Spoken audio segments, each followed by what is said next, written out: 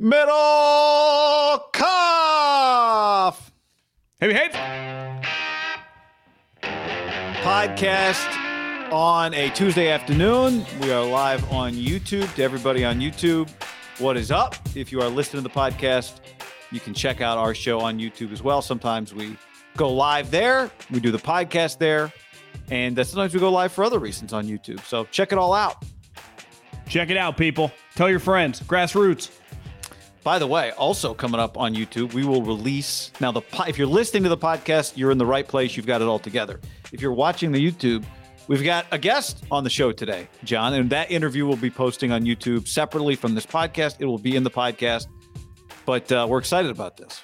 Is it fair to say that he's the best quarterback west of Denver that does not play professional football?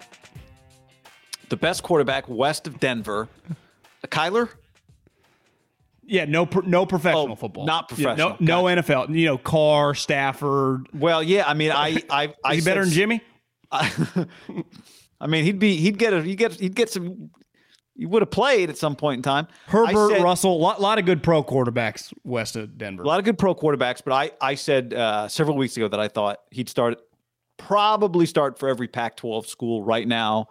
Might start. I mean, I think would inarguably start for like 10 of the 12.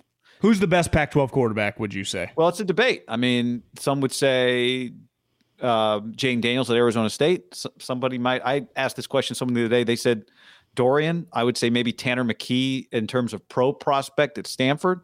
But yeah, I would go with Jaden 1. But I think this is why I say I think Jake Haener, who is our guest on the podcast today, would start at the majority of Pac-12 schools. One of the biggest games this week, Fresno State, San Diego State, the Rusty Screwdriver. What's it called? No, that's Hawaii. This is the old oil can, John. The old oil can. Well, I mean, San Diego State's ranked in the top 20. They have not lost a game, correct, this season. Nope. One of 9 unbeatens remaining. And the Dogs are going to go down there to, I was like, where does San Diego State play? It's like, oh, yeah, they still play at Qualcomm. That's it. No, they're playing at Carson. Oh, they don't play in Carson. Remember the StubHub, whatever they call that stadium? Oh, shit. That is a ball game, guy. Yeah, because they're getting some work done, I think, on theirs. But I like Haener to go in there and kick their ass. So I think he's going to play well. I think he's going to play well. He is the quarterback for the Fresno State Bulldogs. That's where I went to school. That's where John worked for Pat Hill, got his graduate degree. Hangs up there on the wall, guy. I got a graduate degree from Fresno State. You didn't pull it down? I can't reach it right now. I had it up during our interview, my degree from Fresno State. Proud Bulldogs here, John and I. And so we were thrilled. I mean, we wanted to talk to him after the UCLA game, but everybody did. So we let it die down, and Jake gave us some time, and we had a lot to talk with him about. Stud. So that's coming up. Jake Haener. Really enjoyed it. Really enjoyed it. He's from the Bay Area. And he plays at Fresno State and is really good. He's a baller. Same high school as Zach Ertz. The head coach, also Adam Peters, John Lynch's right-hand guy. The head coach for Monta Vista right now is C.J. Anderson, the running back that from Vallejo, went to Cal, was Peyton Manning starting running back in the Super Bowl. When he I think when he won the Super Bowl or maybe when he went to the Rams, I can't remember exactly how it happened, but Adam Peters, as an undrafted free agent, was a big reason that they signed him with the Denver Broncos. C.J. Anderson was the year that I was doing the West Coast, but he had a big junior season because he was a junior college transfer. And I remember as a senior, their senior year, I mean, the Cal team, I think that's the year Tedford got fired. It was just kind of a disaster. You know, Keenan was on that team too, but his stepbrother was the Zach Maynard was the starting quarterback. It just got derailed. I think they won like 3 games, and it was a bad deal. Monta Vista. Nate Landman, linebacker at Colorado from Monta Vista. So Jake Haener, we found out, was at the Elite 11 with Mac Jones and Tua. Yeah. So a lot to talk about with him. That's coming up. Get in the mailbag. Don't forget, go to iTunes, leave us a review, 5 stars. Leave us a question. Tell us your favorite bar to hang at. And that is how you get in the Haberman and Middlekauff mailbag. Also, John, we're on a text thread right now with a buddy of ours, and well, I won't say. I was going to say this is streaming right now in a college football office, and the text we just got was Jaden Daniels. We won't say which office. And now if we talk about that team, it'll be obvious. Yeah. That's, actually it won't be obvious because we get a lot of texts from a lot of offenses. I mean, the guy's a good player. Jaden Daniels is a good quarterback, right? Yeah. But, that said, a lot of good football this week. We'll be talking about that coming up on Thursday. Right. What? Some of the games we like. Oh, yeah. I don't know. Out our guy. I backed us into a corner there. I'm sorry. I apologize. To our guy, we love your team. Okay. Yeah, we do. To our guy, we love your team. I might go to a college football game this weekend. Oregon State. Really? The Beavers play the Cal Bears. Yeah. Oh. So yeah. Well, Herm Edwards not going to be happy to hear that after we're texting him that we're talking about somebody else. But what about Oregon State's quarterback? Is he any good? Chance Nolan. He played. He's had some good games. I mean, he's been inconsistent with the pass game, but he played well the other day. He made some really. You know what? I'm glad you mentioned them because they run the shit out of the ball. I can't wait. Smash. They blocked 2 punts the other day, John. One of them that got called back because 2 guys were wearing the same number. I don't know who's in charge of that, but somebody was. That's one of those games. The rest of the game, just like, please win, please win, please win, and then that can just be funny. I know. But he hit some. Their quarterback made some big throws the other day. I had to do a sell. I have a mutual friend who's leaving us some tickets. Not you, but because you got to work. But for me, and I was like, who am I going to take to the game? So I hit up Brian Hawkins, our buddy, St. Mary's baseball legend.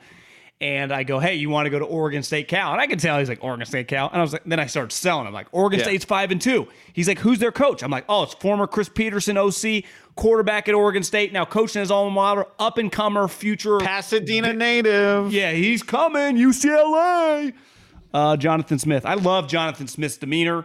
Sources say that the Haber Middlecoff podcast, we want to get him on this podcast. So if anyone is watching that knows him, tell him fucking we want to talk to him. Let him know nobody is more pro Oregon State than us. He is a fantastic guy, like one of my all-time favorites. And I've had a chance to talk to him several occasions for a while. I saw him at a dinner a couple months ago. And he's fantastic. And then Hawk said, I'm in. He's like, God, they're 5-2. That's really impressive. Yeah, he's coming. And then I'm like, you know what Oregon State is like? If you can go win 9-10 games at Oregon State, it'd be like throwing a Power 5 university in Woodland. Think how impressive that is to beat. Like the last couple weeks, they beat. With all due respect to Woodland, I mean, it's been voted like the number 1 college town in America, Corvallis.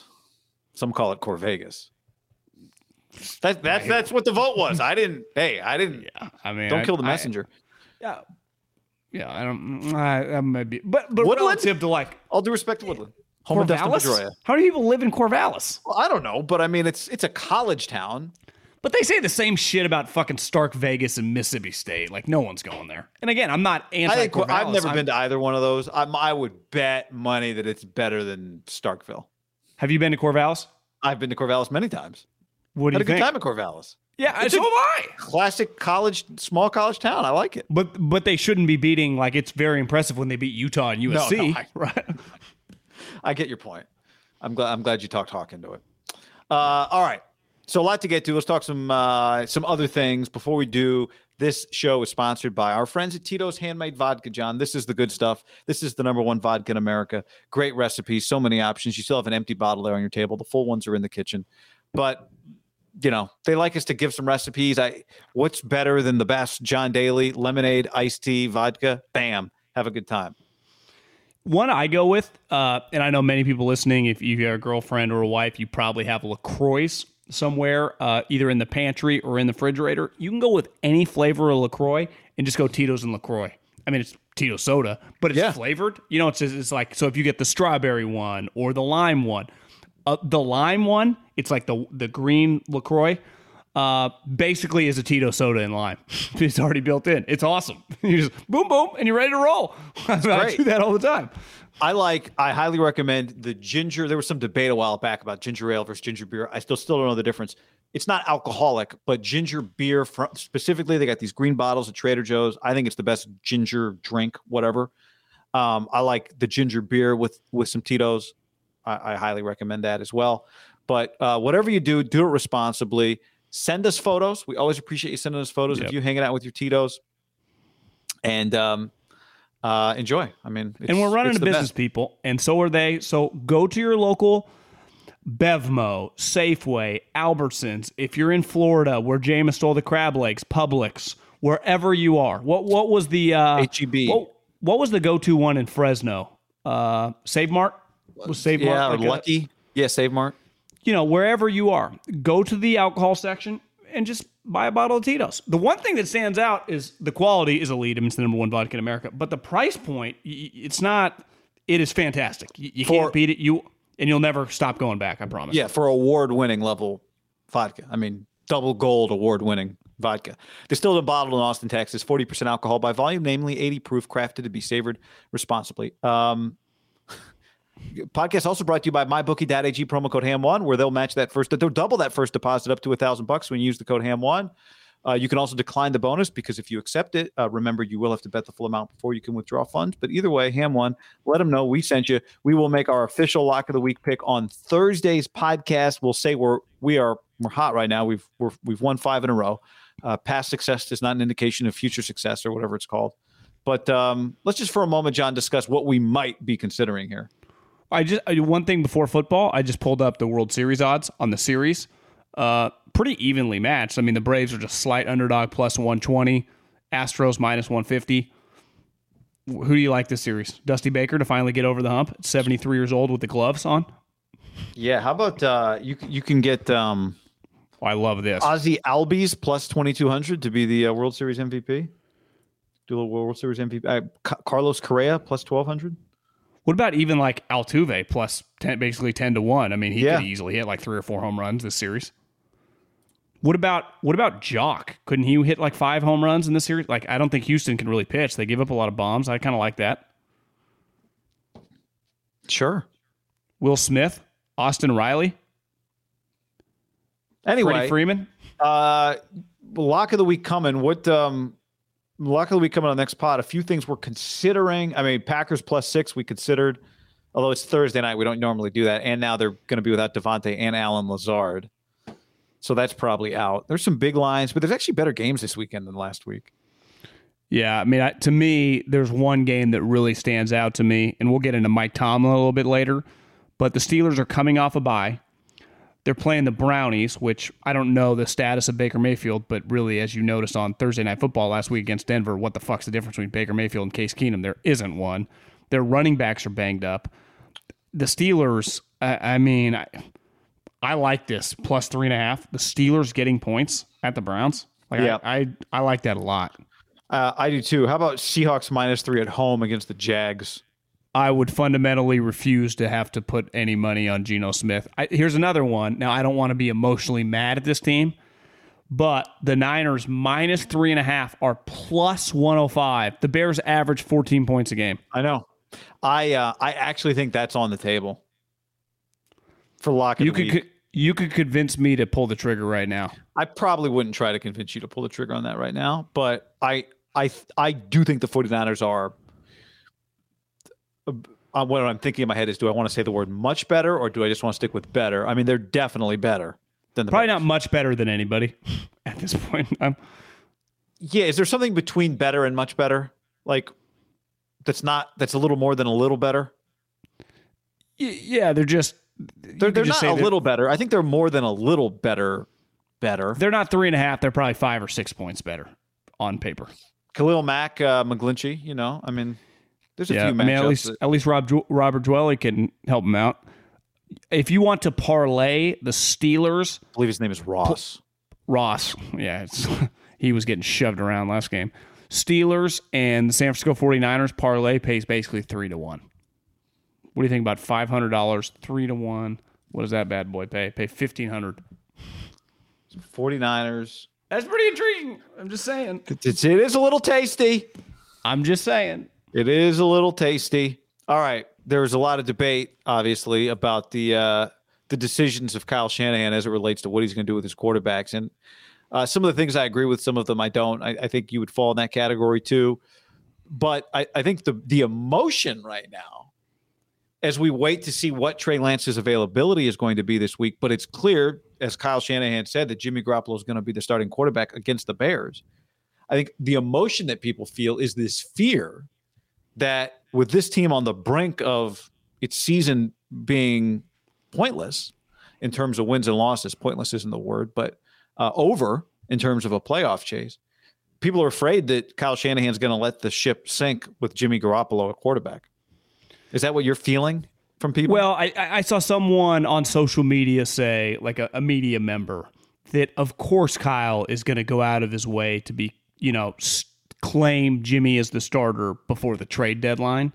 And my pushback is, guys, this is not fantasy football. There's a salary cap involved, and no one has $15 million of salary cap space. Or I guess Jimmy's half his salary's gone, so he's 25, it's 12 and a half. Like, people don't have that amount of money.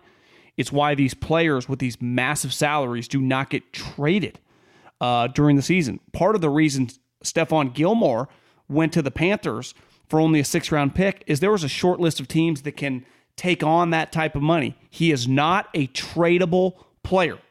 He's not. So when Kyle's saying these things, I believe he believes them. And as a coach, you got to be careful what to say to your team. But I am a little concerned. I don't necessarily think that he believes Jimmy Garoppolo is some great player, but I do believe that he thinks he's vastly better and more important in terms of winning a game than Trey Lance right now, and that's kind of scary. I don't know if he even thinks vastly. He might. I mean, we saw what he did when they were both healthy. He went with Jimmy and didn't really hesitate much. We'll see when Trey Lance is healthy what decisions he makes. Now, I think they're going to beat the Bears, and if they do that with Jimmy Garoppolo, then it makes it more likely that Jimmy Garoppolo is the starting quarterback the following week if Trey Lance is healthy. And we'll see this week if Trey Lance is healthy, if he works into the game at all. I think that he will. If he's healthy enough to play, I think we'll see them almost force him into the game in terms of getting in some packages. But I've heard this. So actually, before I jump ahead, let's address what you talked about, which is trade value. Trade value is not a consideration at this point. Like, you're not playing Jimmy Garoppolo for trade value. That has nothing. If they are, it's asinine. No one's trading for him. No one's giving you anything for him. And I think a lot of 49ers feel that everything going on with the Niners right now is a little asinine. It's a little outrageous. It's just a little whack. Well, okay, but let's just talk about this. The idea that I mean revolving around the quarterback situation. Yeah, but I'm saying this is on another level. The idea that trade value has anything to do with any of this. Like, it is over. It's a sunk cost. Anything you get in some theoretical trade at this point, you should consider a surprise chocolate in your sandwich bag. Like, if you're thinking about trade value right now, you're doing it wrong. Like, it is done. There's no trade. And if there is a trade, it's not for anything you want.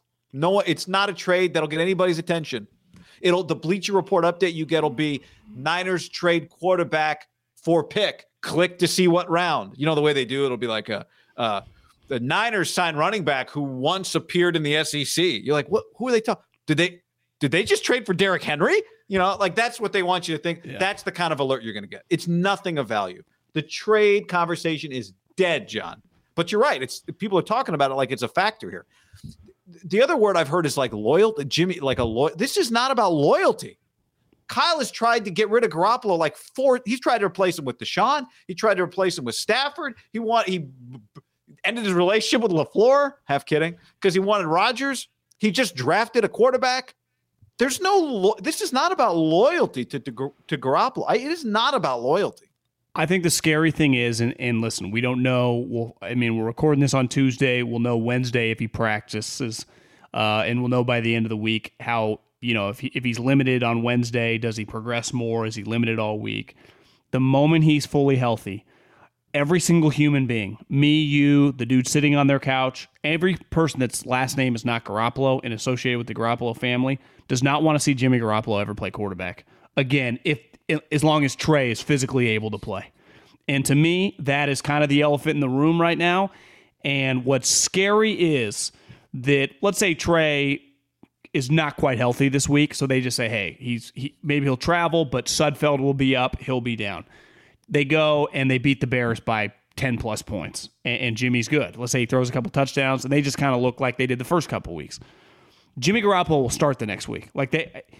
I have zero confidence that Kyle would bench him, and he mentioned this yesterday. And again, he could be lying. Coaches, what they say sometimes, it's hard to put too much stock into like, is it the truth? Is it not? Whoever knows.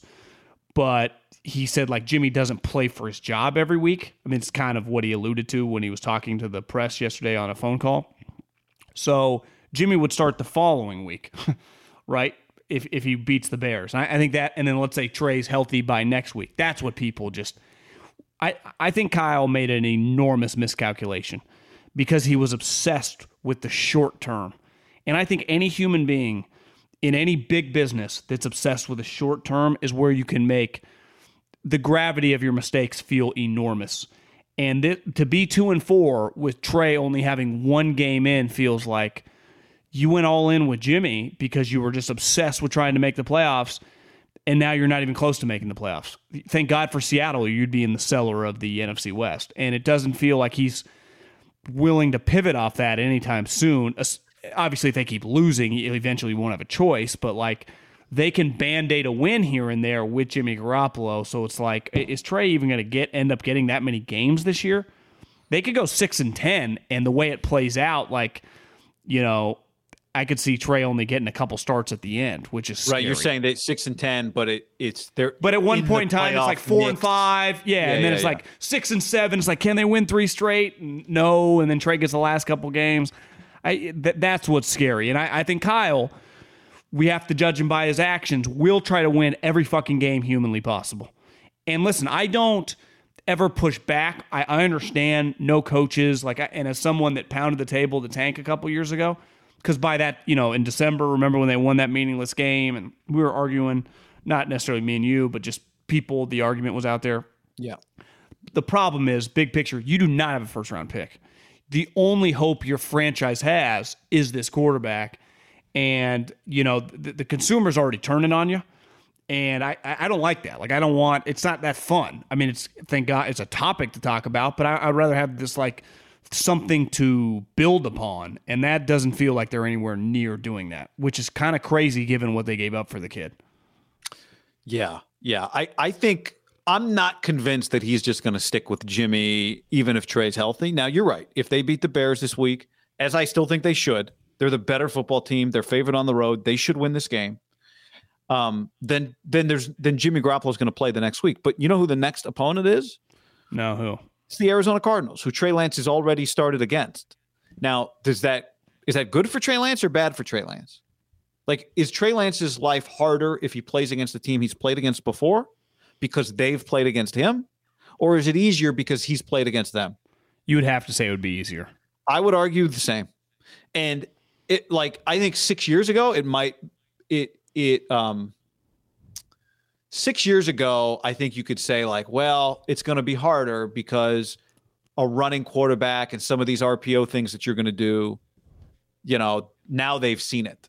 But they've been seeing that thing for years. Like, you're not sneaking up on anybody. The stuff that you do with Trey as a runner is familiar to NFL defenses. So there's you don't think Chandler Jones is like, what does a running quarterback look like? Oh yeah, we see one every fucking day in practice. Yeah, exactly. I mean, but just defending that in real speed and so I'm with you. I think it'd be easier for Trey, and that's where I think that's where it gets really interesting. And that's what you're talking about is what happens. Not that we should ever assume a win for these 49ers at this point, but I would say it's. I think it's an interesting spot. Jimmy wins this game. You're 3-4. Kyle's going to go wash. Season's on the line these next 2 weeks against these 2 divisional teams, and I think he'll just roll with Jimmy, which is scary. Yeah, I think he would roll with Jimmy to a point, but I do think we'd see some of what he initially maybe wanted to do, which is more of Trey Lance. If Jimmy starts, still more of Trey Lance. Because I go back to, I think he is desperate to win. I think he's desperate to win. And I don't think he'd put there is no loyalty. He's not loyal to Jimmy Garoppolo. He is not. This is not about loyalty to Jimmy. He's been trying to replace him. So he's not going to default to Jimmy. I think he's frustrated with Jimmy. Now, maybe he doesn't think Trey Lance is ready to do all the things that he can tell Jimmy to do, but Jimmy can't do all the things he's telling Jimmy to do. No, it's a disaster. Julio on YouTube says Cardinals D has the advantage over Trey in terms of a rematch. I think it's worse for Trey, in my opinion. I think Arizona's defense adjusts to Trey better than he would adjust to them. Kyle has yet to prove he's a better head coach than Cliff in 2021. Yeah, look, I think there is something to their defense seeing him, but I think their defense would be the same thing in the second meeting in terms of like the good players that he prepared for are good again. I think it's got to help Guy the second time you've seen a team when you're Kyle went from is he better than McVay to Cliff's now better than Fast. The best part about football. If Kyle had Kyler, he'd look better than Cliff. Okay. The best part about football is things change so fast because you lose a couple games, it feels like everything's fallen. And in fairness, you lose 4 straight games in the NFL. I don't care if you're the New York Giants or Belichick or the Niners. Like that's a month of losing. 1 month of losing. And when you factor in there was a bye involved, it's actually probably even a little more. That's a long time of just being a loser. And that's what Kyle is right now, just a loser. You know, I think that a lot of, and we had this conversation a few weeks ago after Trey's debut against the Cardinals, right? Like there's 2 conversations. Just it's what is it right now and what could it be? And I think right now a lot of the conversations around Kyle are out of fear of it's going to, 2-3 is one thing, but then 2-4 and then what? And then you said 6-10, but that's only 16 games, John. 6 wins is 6-11. That'd be bad. Right? And that's worse. And where's the hope? And this team has had expectations. So, I think that's where it comes from with Kyle. There's still time to salvage it, but it's going to take some. I think one main issue is you have 2 teams. You know, now the Cardinals easily could be 8-0, given that Devontae's not making the trip. The Rams play the Texans. Like you have 2 teams that are 8-0 and 7-1 in your own division. And really, Seattle's only 2-5 or whatever because Russell's finger. Like if Russell plays last night, they win, right? I mean, that's the previous. Like they're winning. They beat Pittsburgh 2 weeks ago. Like they would be fine. Now, I don't think they would be as good as even I envision them being, but the Niners would clearly be the worst team in this division. Even a diehard Niner guy can agree with that. Like we saw Seattle with Russell, they beat them. Like it's just they're better. Yeah, Seattle's in a different boat. Like I know Pete is beside himself, and they've lost. What are they 1-3 at home now this year? Something like that. Yeah, it's not good. They're under 500 at home. I saw Pete's press conference. And he was like, "I'm at a loss." Like Pete was flustered. But at the end of the day, they can go, "All right, this sucks." But Russell the Niners Wilson's are 1-9 out in their last 10 home games. Yeah, that's a crazy stat. It's a disaster, right? Like, and their starting quarterback is playing. Russell is only out there when he's wearing his Bose headphones, doing his pregame thing. Yeah. 0-3. Screaming at invisible ghosts. He is pretty into it. He's pretty into it, though. He's like, do you think he has huddle the line? Crowd noise? Like, I would love to find out that Russell has crowd noise in those headphones. Wouldn't put it past him. Like he got some recording of like some road playoff game and give me New Orleans, Bob. I would not put it past him. Geno and Jameis are terrible.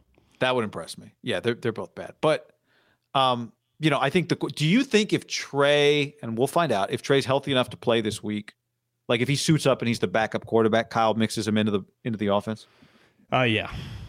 I don't know how much, but I think Kyle, I mean, let's face it, he's kind of desperate at this point in time to get something going. They can't score points. Like he's got to find a way to score points.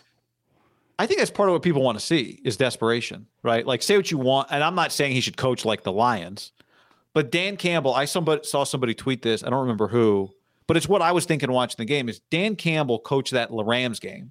I don't know how much of you saw of it. Did that game open up with an onside kick? I don't know if it opened with an onside kick or if they did the onside kick after they had scored, but they went onside kick, fake punt. So it might've opened with an onside kick because they scored twice. The fake punt was sweet.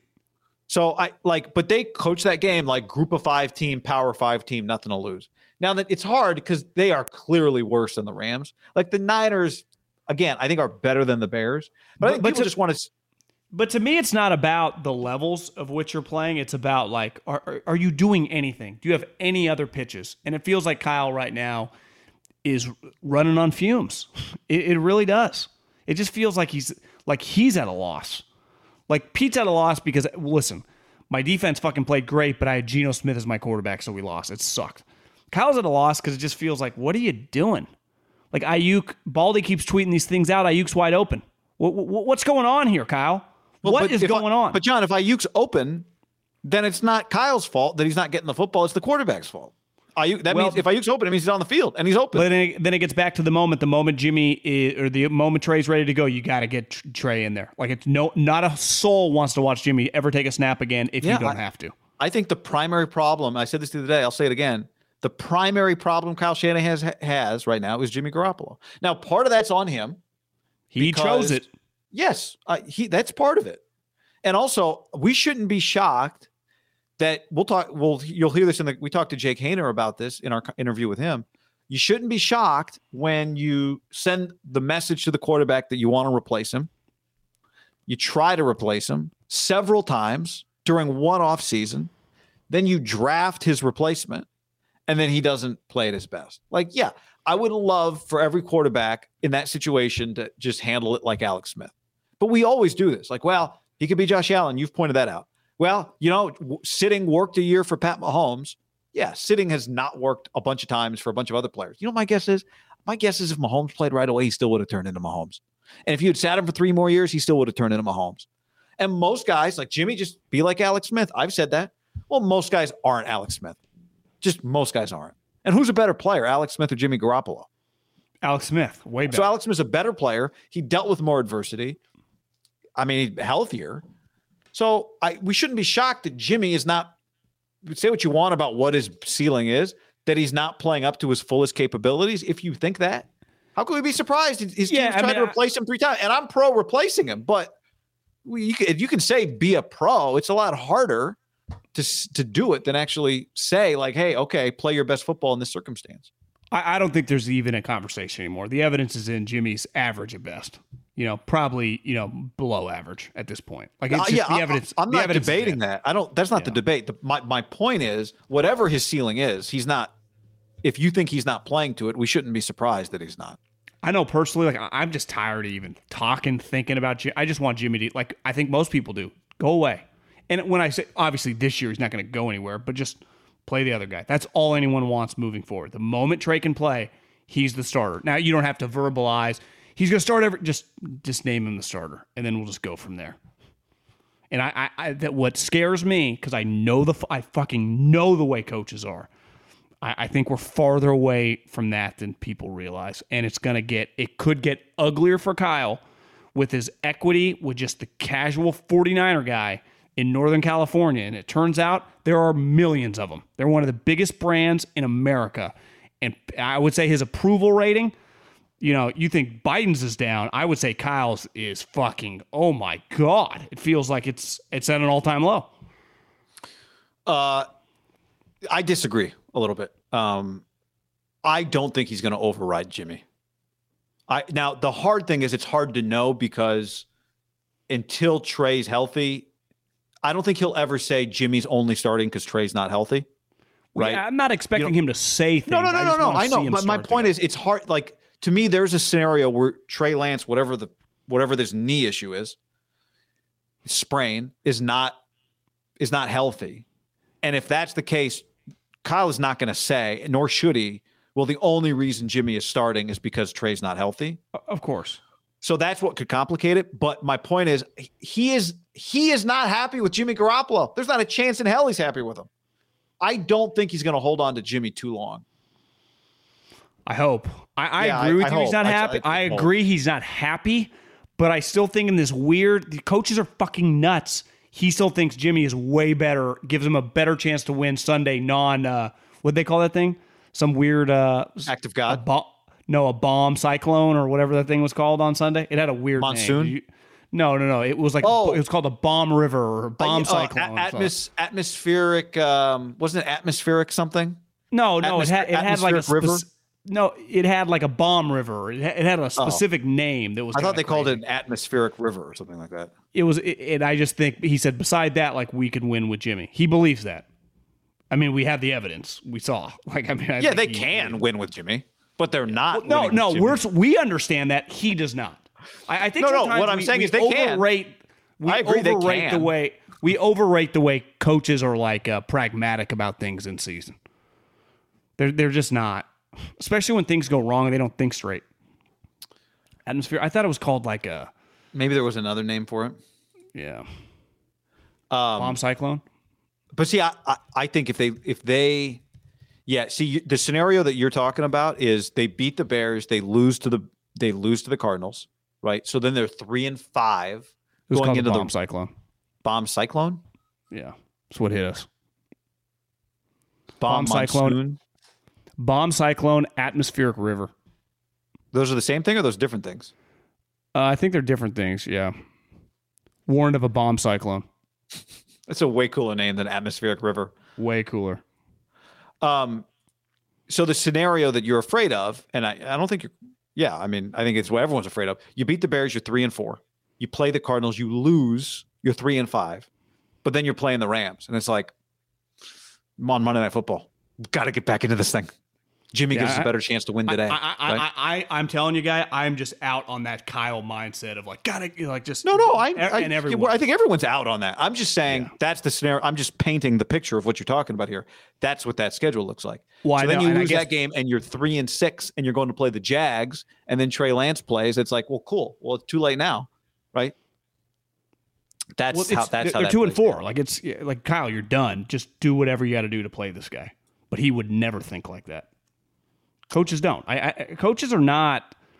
I think we give coaches too much credit about like knowing what to do and the right thing to do, and when it comes to big picture stuff, they are not big picture people. They're just not. It's why so many coaches in basketball and football have made historically poor GMs because they are obsessed with tomorrow. I think that's correct, but I think people are overrating Kyle's desire to play Jimmy Garoppolo. But the problem, though, goes, Guy, I would agree, but he doesn't. But his mindset is so short-term oriented, he can't kind of remove himself from Jimmy to Trey. Yeah, but Jimmy's not winning games. That's the thing. It's like once Jimmy stops doing really stops doing what he's telling him to do, what he wants him to do. I know in a short-term mindset, it's too late. You could argue it's already ruined him this year. Would they have a better record if Trey Lance had started from week 1? I mean, Trey could have been way better by the time they got to the Colts. I mean, they only have 2 wins. So yeah, that's really what it's about. Is would he be ahead? Now, could he have lost a game to Philly? He could have. Yeah, but could he have won one of the other games? But this is the problem of like, well, are you a championship contender or are you rebuilding? Because when you're rebuilding, who cares that you're losing games, right? The Jags don't care that they're losing games. Trevor Lawrence is playing, right? Yeah, they made a miscalculation of their team. They absolutely did. And then they got guys hurt. But yeah, well, Raheem Mostert got hurt. Oh, shit. He's been hurt before. I know. Kittle got hurt. Damn it. But he's been hurt before. Ferret got hurt. Ugh. So where were the safety nets built into the guys that have been hurt before getting hurt again? You know? Irony is Jimmy got hurt, but just not for long. Wasn't hurt for long. That's the irony. Of all the guys that got hurt again, he got hurt again, but he was back in a week. I know. Go away, Jimmy. One of the great press conferences of all time, John. Incredible. I think people can hear this. Carson Palmer went on Dan Patrick's show on Monday and said, yeah, I think Mike Tomlin, like you find a guy who wants out of his situation and maybe he's tired of Ben Roethlisberger, trying to replace Ben Roethlisberger. So they asked Mike Tomlin if he's a candidate for the USC coaching job. And here's what he said. I don't have time for that speculation. I mean, that's a joke to me. I got one of the best jobs in all of professional sport. Why would I have any interest in coaching college football? That'll be the last time that I address it. And not only today, but moving forward. Never say never, but never. Okay? Anybody else got any questions about any college jobs? There's not a booster with a big enough blank check. Anyone else? All right. Thank you. Anybody asking Sean Payton about that? Anybody asking Andy Reid about stuff like that? Better line. There's not a booster with a big enough blank check, or I never say never, but never. The booster line is pretty awesome. The booster line, I mean, what did Axe say? What's the point of having FU money if you never say FU? Like, Tomlin is so rich. And I think one thing he's saying is like, I'm rich, so I don't give a shit about some boosters money. I'm an NFL guy. Now, again, I'm someone, I'd be lying if I said I didn't eat this fucking rumor up, and I have mentioned his name before. I want to see it. He would be my number one candidate. Please bring him out here for my own selfish prerogative of consuming Pac-12 football, Mike Tomlin would be my number one choice without hesitation. So I can't claim to like get on my high horse and be like pounding the table. I loved it in the sense of like I hope he's lying, but it sure doesn't feel like he's lying. And You're right. It's like that's how you would deny it if you were going to deny it. But it was pretty incredible. And in fairness, like it wasn't it was Carson Palmer saying this, and I could see him. It's like he has to answer it, or someone's going to ask him the question the moment that happens. And I was thinking, like, did Carson, he's a Bengal guy, but he hates the Bengals and Mike Brown. So trying to sow some bad stuff for the Steelers. Yeah, I don't think he's doing that. But there is no better feeling, I would say, in life, whatever the relative amount of money is, when someone wants you and you just go, get the fucking hang up on him, basically, is what he just did there. Don't even waste your time calling me. I mean, it was incredible. It was one of the great denials. I don't know how the question was asked. I hope the person who asked it didn't say, Mike, there've been reports, because that's one thing that pissed me off. I've been watching some media coverage of it today. It's like, not pissed me off, but like there were reports. Like, no, there weren't reports. Carson Palmer, SC guy, said it'd be cool if we could have Mike Tomlin. And then Dan Patrick. No. He said a mystery candidate is Mike Tomlin. Those were the words that came out of Carson's mouth. Yeah, but I thought watching it, like he was not saying like Mike's interested. He was saying this is no. Yeah. Didn't he say a mystery candidate? Yeah, but then he just said Mike Tomlin. He said there might be a guy there who has a great job. You could lord NFL guy who's trying to replace Ben Roethlisberger, Mike Tomlin. He said Mike Tomlin. Yeah. So, but then Dan acted like he was breaking news, and then Carson acted like, oh, I wasn't supposed to say that. I think that's the part when Carson's like, was I not supposed to say that? And I'm sure they've got a list of guys they want to talk to, but I think what Mike said, because I've seen couple of people say like, oh, this is a bad look for SC. First of all, everything Mike Tomlin, I think he's in an interesting spot because he's been there for 15 years. He's 49 years old. Is he going to coach another 15 years? Is he going to coach another 20 years? Is he going to coach them all in Pittsburgh? How could you leave Pittsburgh for another NFL job? Like, you're not leaving Pittsburgh to coach the Texans. Well, it's what he said. I have one of the best jobs in all of sport. So it's one of two things. Either he's going to just keep the same job for 30 years, which nobody does, or he'll leave it. And I don't think it makes any sense to leave it for another NFL job because he has one of the best NFL jobs, period. So I could see, like you made the point to me today. Well, I mean, if he wants to change a place, blah, blah, blah, blah, blah. I think what that is, to me, the heart of what he said was at the end of what he said. Nobody's asking Sean Payton and nobody's asking Andy Reid. Now, I would say to Mike, if Carson Wentz had said Sean Payton's name, they would have asked Sean Payton. But I think that's the heart of what he said. It's not about SC. It's not about an SC rumor. I think he's been waiting for a chance to say, why the fuck don't I get the same respect that Andy Reid and Sean Payton get? I've won a championship. I've been here 15 years. I never lose. I never have losing seasons. And you guys don't talk about me the way you talk about Sean Payton and the way you talk about Andy Reid. Now, why is that? Because I don't call plays? What is it? I did lose at home last year to the Browns in the playoffs. Super Bowl came year 2, right?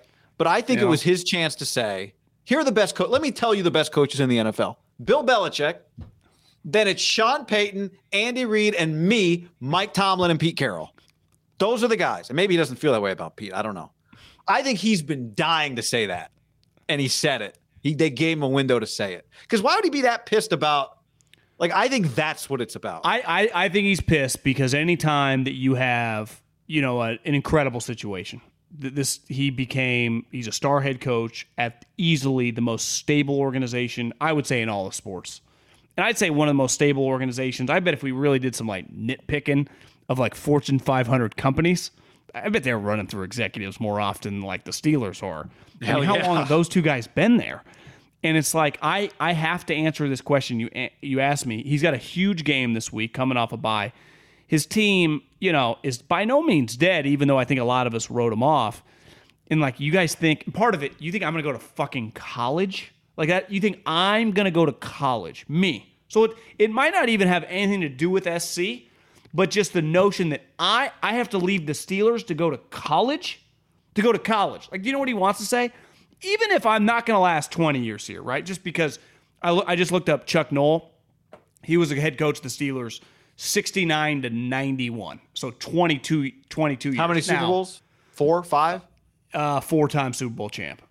Now, granted, he didn't win once he won his last one in the 80s, or I mean in the 70s, he didn't win again in the 80s. Yeah. And wouldn't you say that, like, being a head coach for a long time in the 70s and 80s, it's just a little different now in the 2010s and now in the 2020s. What Mike Tomlin is doing is incredible. What Bill Belichick is doing is incredible, but you have to win at a high clip.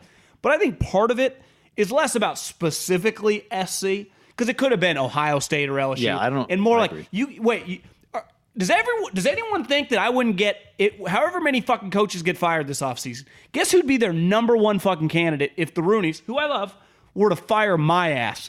Me. You know? Me. And you're right. I think it was more. He does get disrespected a little bit. I'm probably guilty of it too, because it's like, what does he do? And I love him. I mean, I would want to hang out with him. But he is right. He is not treated like those other two guys he's listed. Yeah, absolutely, he's right. Now, again, those guys would get asked the question if Carson Palmer had said, "You're right, though," but it wasn't about that. It was more that, like, give me my goddamn respect. You know. The other thing is, it's not. None of it's about him. It's also about Ben. Like, no one thinks, and no one would like Andy. Why would Andy? Huh?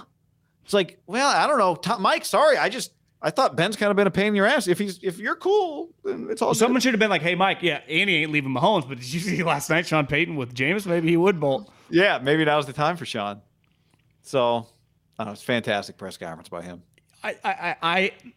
And listen, I saw some people like, why do we always go through this? And we did it forever with Gruden, the Gruden rumors. But this specifically, I mean, a high-level guy said it to Dan Patrick. It was not just one of those internet rumors. Carson Palmer said it, or else it would not have been said. Besides Carson, me, who's definitely talking to the athletics director and other boosters. He claimed he's involved with the process. So there have been historically some, Condoleezza Rice with Irsay the other day, like those type rumors that have happened that are just, and listen, it's fun, the college football cycle. And I guess Condi was an NFL cycle with the Browns. But this one, in fairness to the whole like speculation, there was a tangible thing that happened. It was said. The speculation's not unfair at all.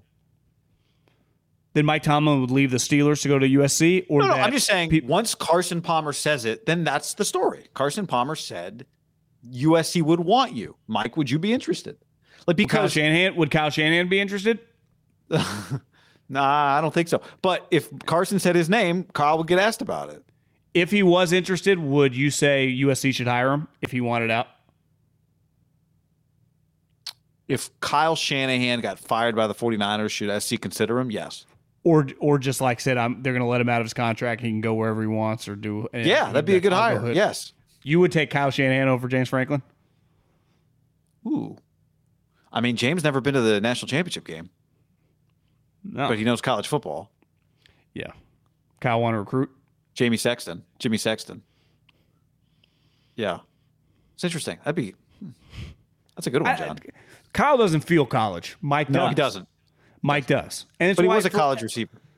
But forever, like Herm Edwards, a lot of people talked about Herm Edwards, like he would do it. It's why once he got the job, it was crazy because it came out of nowhere. But once you thought about it, you're like, well, he is going to be able to sit down in these homes with a parent and sell people. And he's done a good job recruiting, right? I mean, it made sense.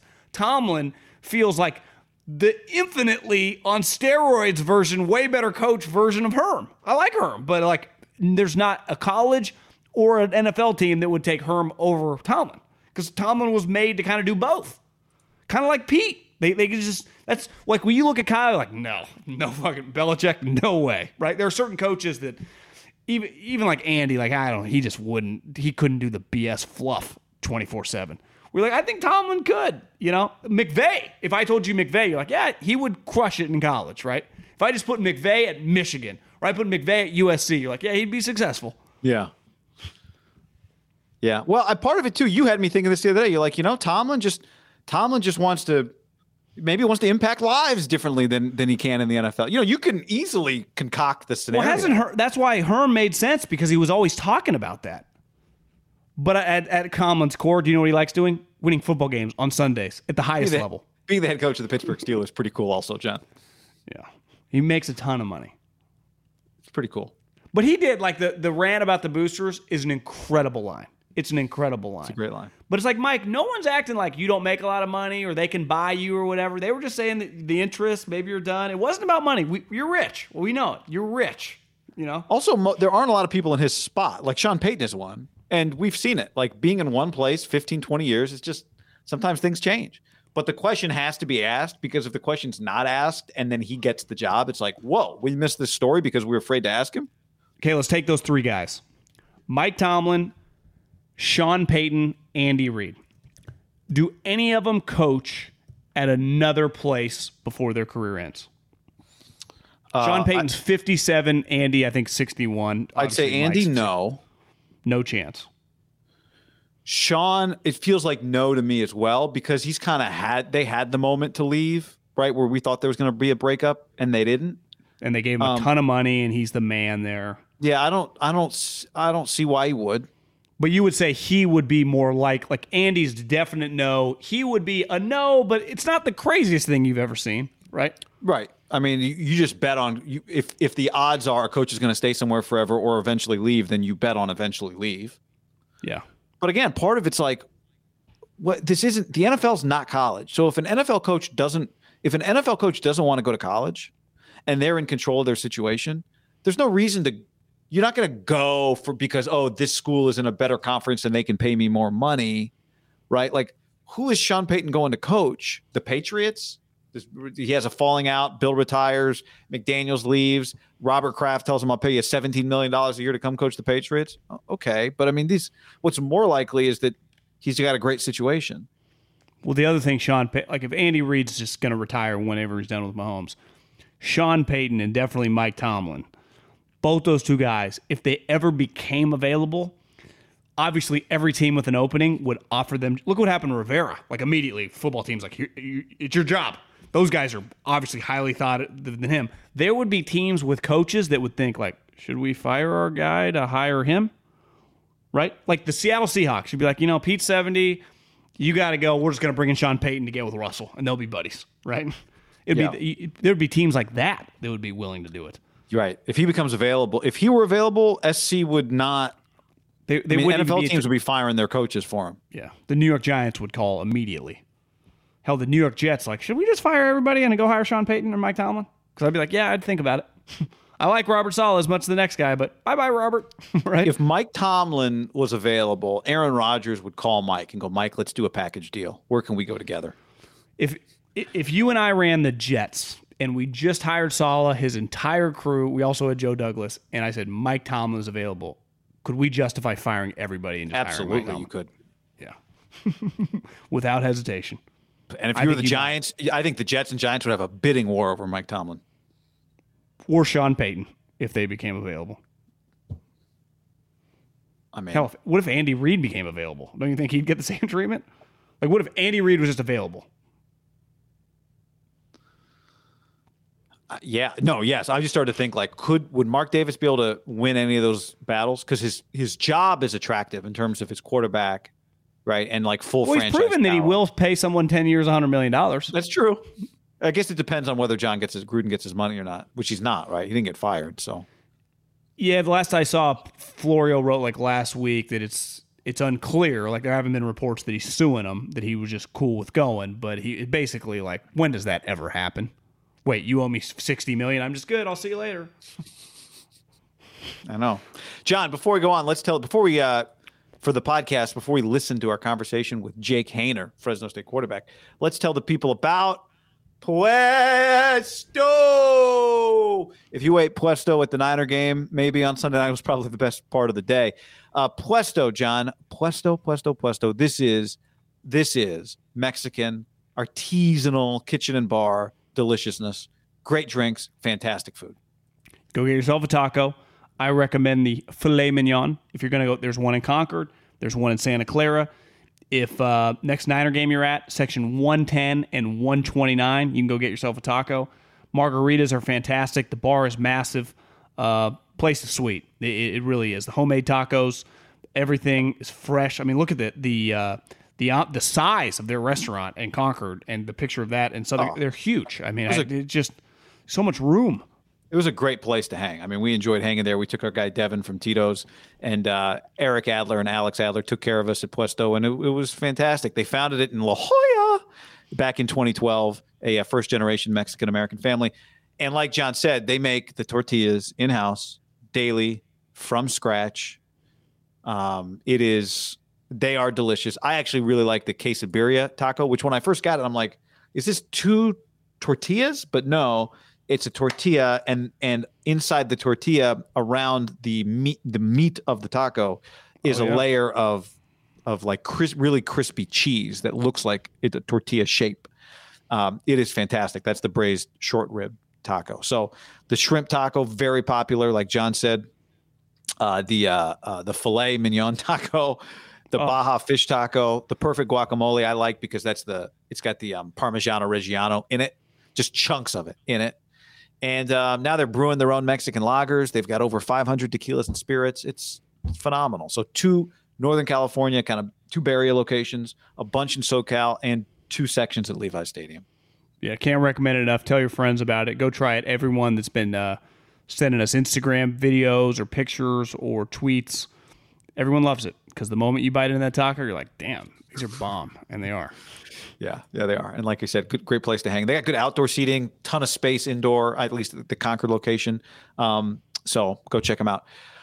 Podcast is also brought to you by The Daily Tip, presented by BetMGM. If you're into sports betting, you know how quickly the lines can change. So do we, hourly. And when you've got a lot riding on those odds, it pays to stay ahead of the curve. So before you place your bets, listen to The Daily Tip, presented by BetMGM, for the best analysis and information.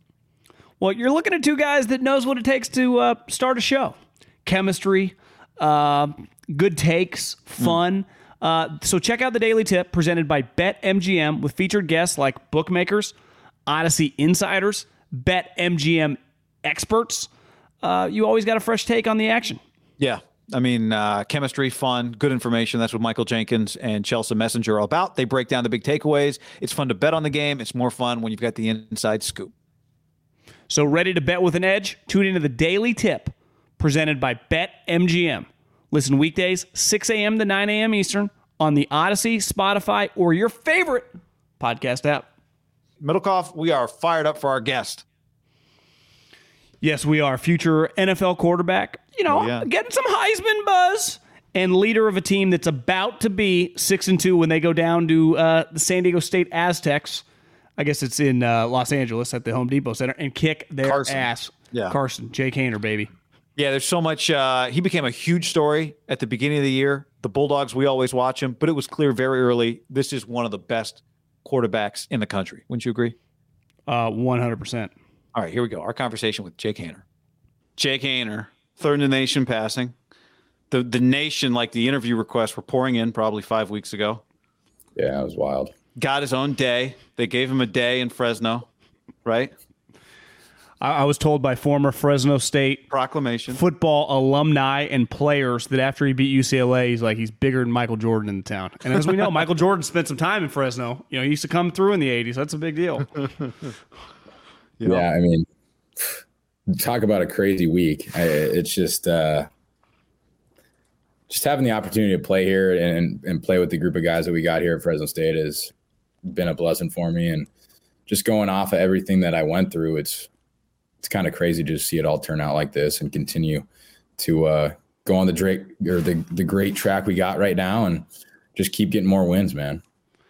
Well, you're talking to 2 guys that grew up in Davis, California. And in Davis, California, the athletic community, I was watching the Oregon State game, and Aliotti was on the sideline. I had forgot he coached, obviously at Oregon, but he's a UC Davis guy. And these boys, Aliotti, Chris Peterson, they're very intellectual. And you're talking 2 Fresno State guys. So the Boise State, Chris Peterson, I mean, this guy was like Nick Saban of non-Power 5 at the time. And when he recruits you, to me, it's cool to see you at Fresno State, but you remind me of a Boise guy in their heyday. Your skill set's different, but Kellen Moore, who I think his brother's the wide receiver coach on your staff. You were younger, but Kellen's one of the best college football players I've ever seen. Yeah. And Chris Peterson, if he signs off on you at quarterback, to me that says a lot. Yeah, no. Growing up, watching Kellen Moore was obviously he was a big hero for me growing up. I loved watching the guy. He was awesome. Just seeing the way he dissected defenses, and obviously talking to Kirby now and having him on our staff, just talking about the way he prepared and the way they see the game is really cool. But just being able to play under Coach Pete was an honor, and still to have a really good relationship with him now and still talk to him, every once in a while is cool for me to have, and is obviously a great outlet for me.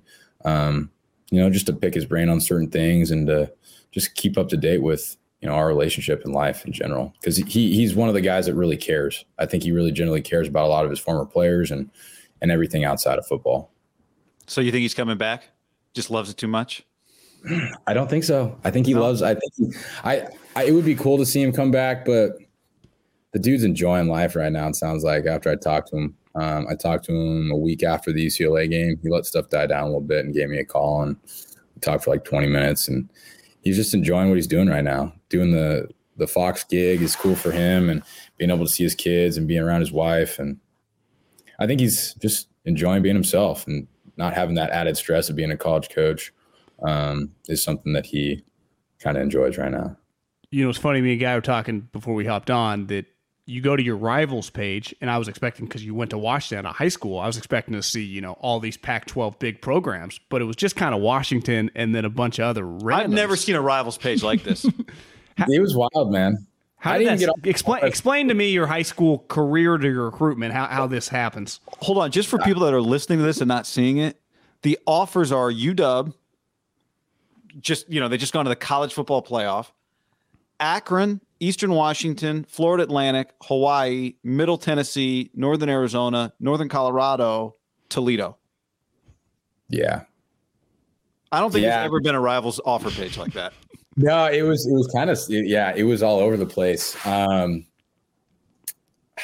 Washington called, I literally committed on the same phone call. It was when did they call? Like your senior year? No, it was my junior year. I still committed really early. I committed basically a full year almost before signing day, like 10 months or something before signing day, and was still in my end of my junior year. It was just right when the Elite 11 happened. That's when my recruitment really started to take off. I got invited to the Elite 11 finals, got a bunch of big recognition from that. A lot of people were like, oh yeah, this kid's undersized, but he can spin it, and we want to look at him. And the funny thing with UW, my mom always wanted me to go there, obviously, but they started recruiting me when I was a freshman. And I went to Laney Junior College, threw in front of Coach Pete, Jonathan Smith, the former offensive coordinator. And they're like, hey, man, how old are you, a junior or whatever? And I was like, no, I'm a freshman. They're like, oh, wow. All right. So they talked to me for about a year and a half. And then they go dark. I didn't hear anything, nothing. I didn't talk to him for a year. And then I just all of a sudden get invited to the Elite 11. Coach Tedford was at the Elite 11 that day, happens to be a consultant a week after at UW, and said, hey, you guys might want to shoot this kid a text again. They shoot me a text. I end up committing on the spot, and then it just kind of happened from there. But the thing is, after I did commit, I got a couple other calls from UCLA, Colorado, those schools. I said, what's your interest on, maybe flipping? And I said, I'm going to Washington. So if they hadn't called, like, what was your plan? Were you going to go to one of these small schools? Had Fresno offered? Fresno didn't even offer. They said I was too short. A lot of the schools said I was too small. And I'll always remember this because I had a lot of guys that Nate Lamon, really good friend of mine, who's at Colorado, middle linebacker, and Eric Krummenhoek, who's a tight end at SC right now. They were big time guys. They had a bunch of Pac-12, SEC, ACC offers. Pittsburgh, San Jose State, Arkansas all watched me throw to Eric, and I was spinning it. And they said, man, if you were 6'2", we wouldn't even be standing here right now. And I was like, oh, well, I'm 5'11", sorry. And they said, yeah. And they said, oh, yeah, sorry. And they walked away, offered Eric, didn't even talk to me after that. And it's just things like that I've had to go through and kind of overcome ever since I was a freshman, sophomore in high school. But you're Elite 11. Tua was there. Like, it's not like Tua. You were probably taller than Tua. I'm taller than Tua. Yeah, Tua's right at 6 foot. I'm just over 6 foot, probably 6.5. Tua's 220 though. I'm about 200, so Yeah, I got to put on a few pounds whenever I decide to go on to the next level. But it's overrated at this point. A lot of the guys that are succeeding right now at the next level are 5'10", 5'11", 6 foot, 6'1", and I don't think an extra inch at 6'3", 6'4" is going to really do much for you because the guy standing in front of you is 6'5", 6'6". So when you were at the Elite 11, that's Dilfer's thing, right? And Yogi and those guys. So you're there, Yeah. Tua's there. Like I would imagine there are several other quarterbacks that are either now in the NFL or playing high level, or was it kind of? Fromm was there. Mond was there. Who else was there?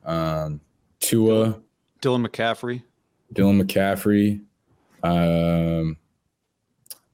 Davis Jack Mills. Sears. Oh, Yep. Davis Mills, Jack Sears. There's some guys I'm leaving out that definitely got drafted high. I mean, Mac Jones was my partner.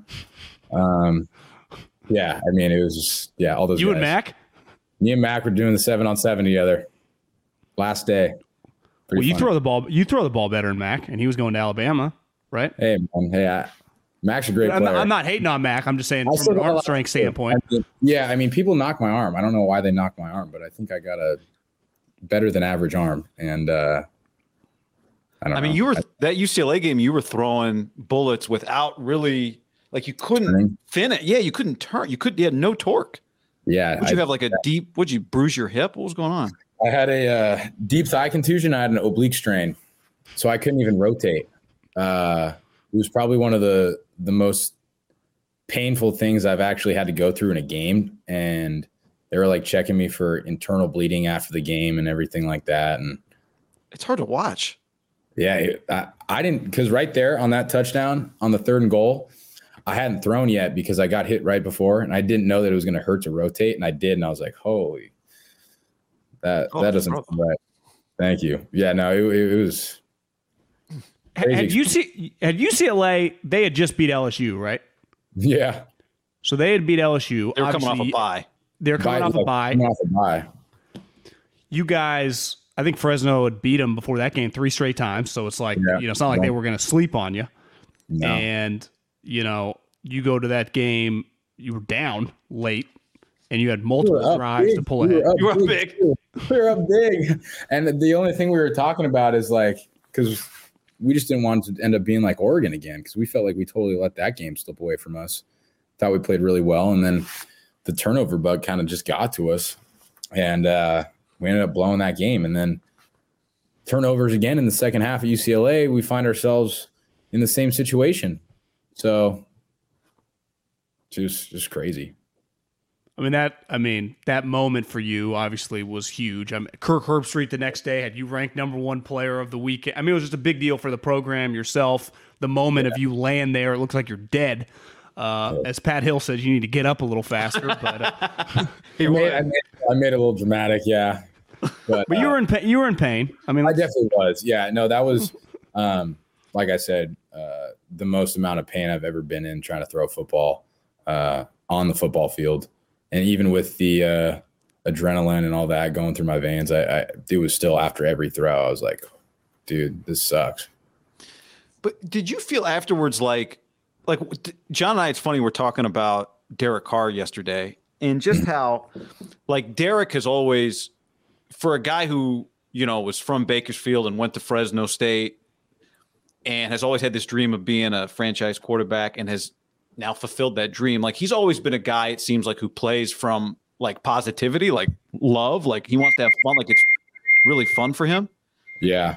You've had things work against you, right? Like you've been overlooked. You don't feel, when I watch you, tell me if I'm wrong. Like it doesn't feel like your motivation comes from, I'm sure you have some chip, but it feels like it's more like you liking to compete than it is you trying to prove people wrong. But I don't know. Like, where does that come from for you? I just love playing the game. I love competing. And honestly, there's been so many people, so many doubters throughout my career that said I'd never get to this point. And it's obviously cool to prove those people wrong and you want to do it. But at this point, I'm doing it for my family. I'm doing it for myself and just continuing to prove myself right.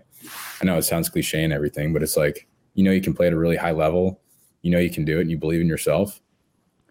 got to keep slinging it, man. No, see, that's a great way to live, to be motivated by like belief. Yeah. I mean, there's going to be people who don't believe in you. If you stop believing in yourself, you're never going to amount to anything. My dad always told me that if you stop believing in yourself, it's over for you, buddy. So I've, stayed believing in myself and just continue to prepare and grind and do all that. And the thing is, I really enjoy preparing, and I love the professional aspect of it. Going in the stadium, staying late, and just preparing and knowing that a lot of other people aren't doing what I'm doing. So just being fortunate to be in the position that I am, playing with the guys that I'm playing with right now, and living in the moment. Well, I was thinking about this once I realized you were coming on. Is like, I would say a decade ago, and then always previously, transferring was kind of weird. It was usually a red flag on a kid. And then, think about some of the quarterbacks right now. Kyler Murray transfer, Baker Mayfield transfer, Joe Burrow transfer, Justin Fields transfer, like all these guys transferred. I think a lot of people listening, it's becoming such an in vogue, the transfer portal. Can you explain, you don't win the job, Jacob Eason, who an NFL player too, and just that decision, how you end up at Fresno State, just that whole process? Yeah, it was definitely a tough situation. And Jacob had transferred before they had even seen me play anything. Like, I hadn't even gone through a spring yet. I hadn't done anything. And it was kind of just like, yeah, we're bringing this kid in. And honestly, being one of the biggest recruits that Washington has ever brought in, I feel like it was kind of just a set in stone thing. And I have no problem with that. I mean, you bring a kid in who's a 5-star the fans love and is obviously a really good player. You want to play him. You don't want to play some 6-foot slappy from California that just comes in on, a filler scholarship. I mean, who wants to see that? I'm being realistic. It's college football, and those fans wanted to see him play, and it was fine. But that's not really Chris Peterson's. I know it's Boise's, not Washington, but that's not really his history. It's not. And I had felt like I had definitely done more than enough to earn the starting spot at that point in time with my teammates and everything else. But moving on was the best thing for me. I didn't want to do it at that point in time. I wanted to stay there and continue to slug it out because I knew that I could eventually be the starter that year. I truly believed that. And they were telling me that, this could change in a week. This could change in 2 weeks. You're both going to play in the first game. We're going to see how it goes, but Jacob's going to start. And I was just like, I don't think that's how it should be. I get it. You guys got to make your decision, but I'm going to make mine as well. And my dad's like, son, I'm going to be a dad here. You need to get out of that situation. You can listen to me. You don't have, you can do what you want, but my dad being the guy he is, he doesn't really like to step in. He likes me to make my own decision and be a man about it. But I knew deep down that guy has seen a lot in his life, and I had to trust him on this one. And I just went with it and didn't look back. So how did it go to what it led to Fresno?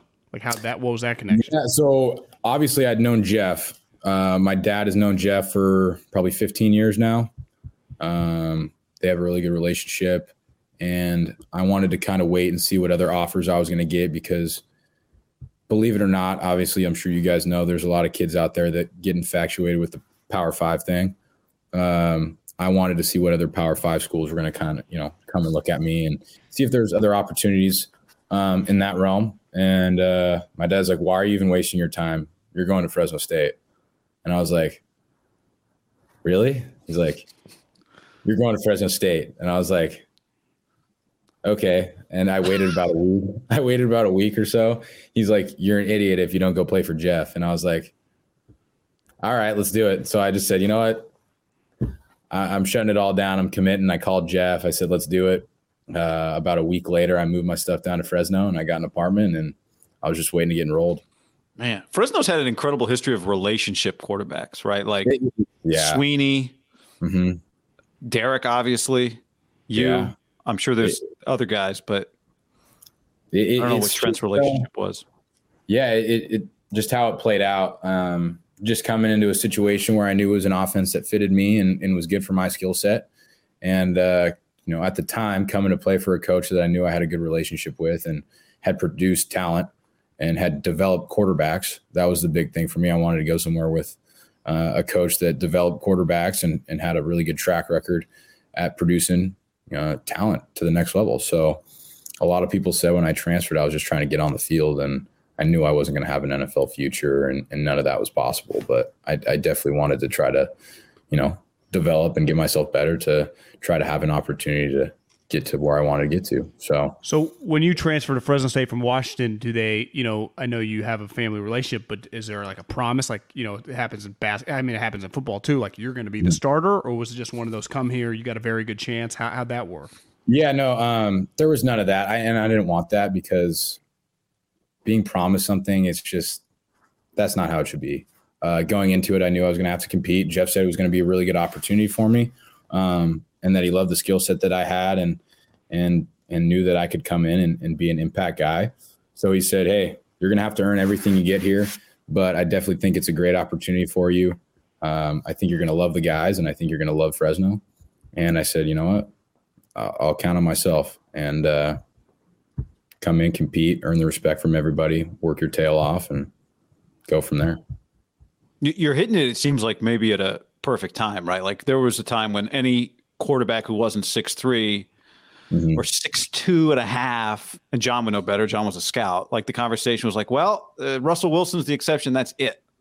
Yeah. And now, I mean, Russell's not the exception anymore, right? I was watching the Cardinal game the other day, and they were talking about for Kyler, I think it might have been Sanchez doing the game. For Kyler, just how television doesn't show what it's like to be a quarterback who can't see over 6'5", 6'6" offensive linemen.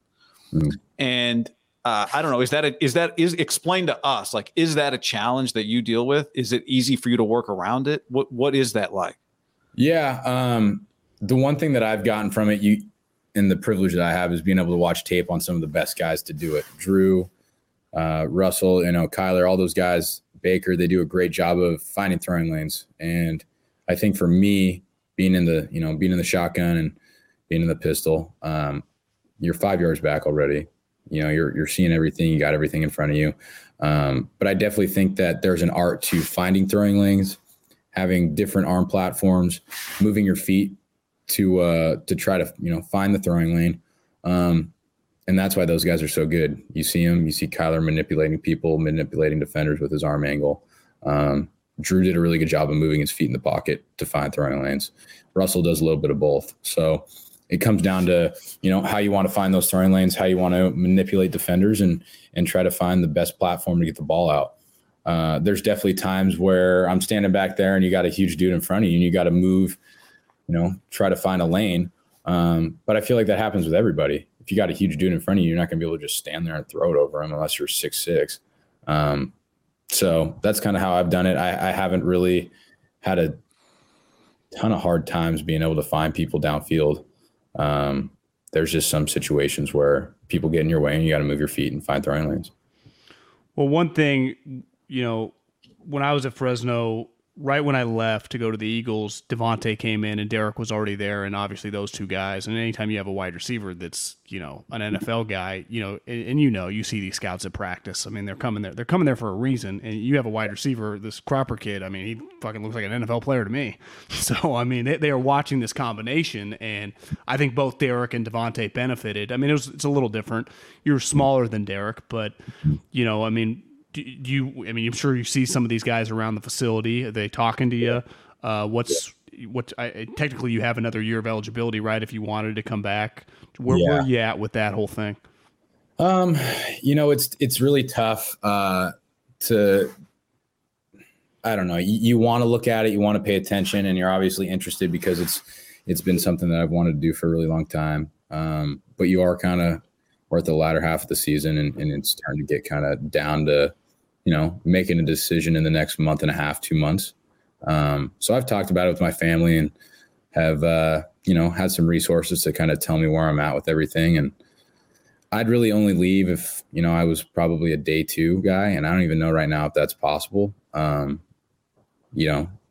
see what happens, but you just try to keep playing at a high level and control what you can control. And there's going to be things for me, unfortunately, that are outside of my control, like my height, that probably is going to get knocked pretty hard at certain areas with certain teams. So I just try to do everything I can to produce at a high level and keep getting wins. So I haven't looked too far into the future. There's some things that I'm hearing invite-wise from bowl games that I might get, Senior Bowl stuff, Shrine Bowl stuff that, could potentially help, open some eyes from scouts that get to see you in person and, around, a lot of different NFL teams. So, and compare you to the guys that are trying to go out right now. But you definitely got to look at the guys in the class and see how the rest of the class stacks up against you. So it's definitely interesting. I mean, John and I talk about this all the time. If Derek was coming out now, he would have been a first rounder. I mean, no question about it. He threw 50 touchdowns his last year. He came back after a year, he threw 37. I mean, you're sixth in the nation in touchdowns. You're third in the nation in yards. Manning watch list, all the stuff I rattled off before. The production's definitely there. I know Derek gives out his number to every Fresno State quarterback, right? Does that does the walk-on fifth stringer get Derek's number, or does he only give it? How does that work? This stuff? I've only talked. I don't know. I don't think the other guys have yet, but I'm sure when they get that opportunity to play, Derek will definitely reach out to him. And honestly, it's definitely something I probably need to reach out to Derek about, because I'm sure he'll have a pretty good answer for me. And he'll probably tell me right now to just focus on beating San Diego State on Saturday. I'll definitely probably reach out to him and see what his thoughts are. And I actually reached out to Jake Browning today, still a good friend of mine and somebody I trust, and just asked him about the whole draft process. I know he went undrafted, but when he was a sophomore, he was looked at as a first, second round pick after that CFP season. He was right there, ended up staying 2 years and then goes undrafted. So part of it's do you go while you're hot, or do you stay and kind of wait around to prove? I mean, what do you prove if you're a guy like me? I'm not going to get any taller. I'm going to get stronger and bigger and do that kind of stuff. But I do think timing's on your side, not necessarily whether it's this year or next year, but just the height thing. I mean, I think a good comp for you, Gardner Minshew's a guy that when he went to Washington State and threw up all those numbers, I mean, he ended up getting drafted in the 6th round, where 5-10 years ago, no chance a guy of that size. Obviously, the top guys getting drafted in the 1st round. I mean, if you produce and clearly your football intelligence and football character speak for itself, you got a chance to get drafted for sure. I mean, whether it's this year or next year, it's got to be based on, Cropper's draft eligible, right? He could leave. He's pretty damn good.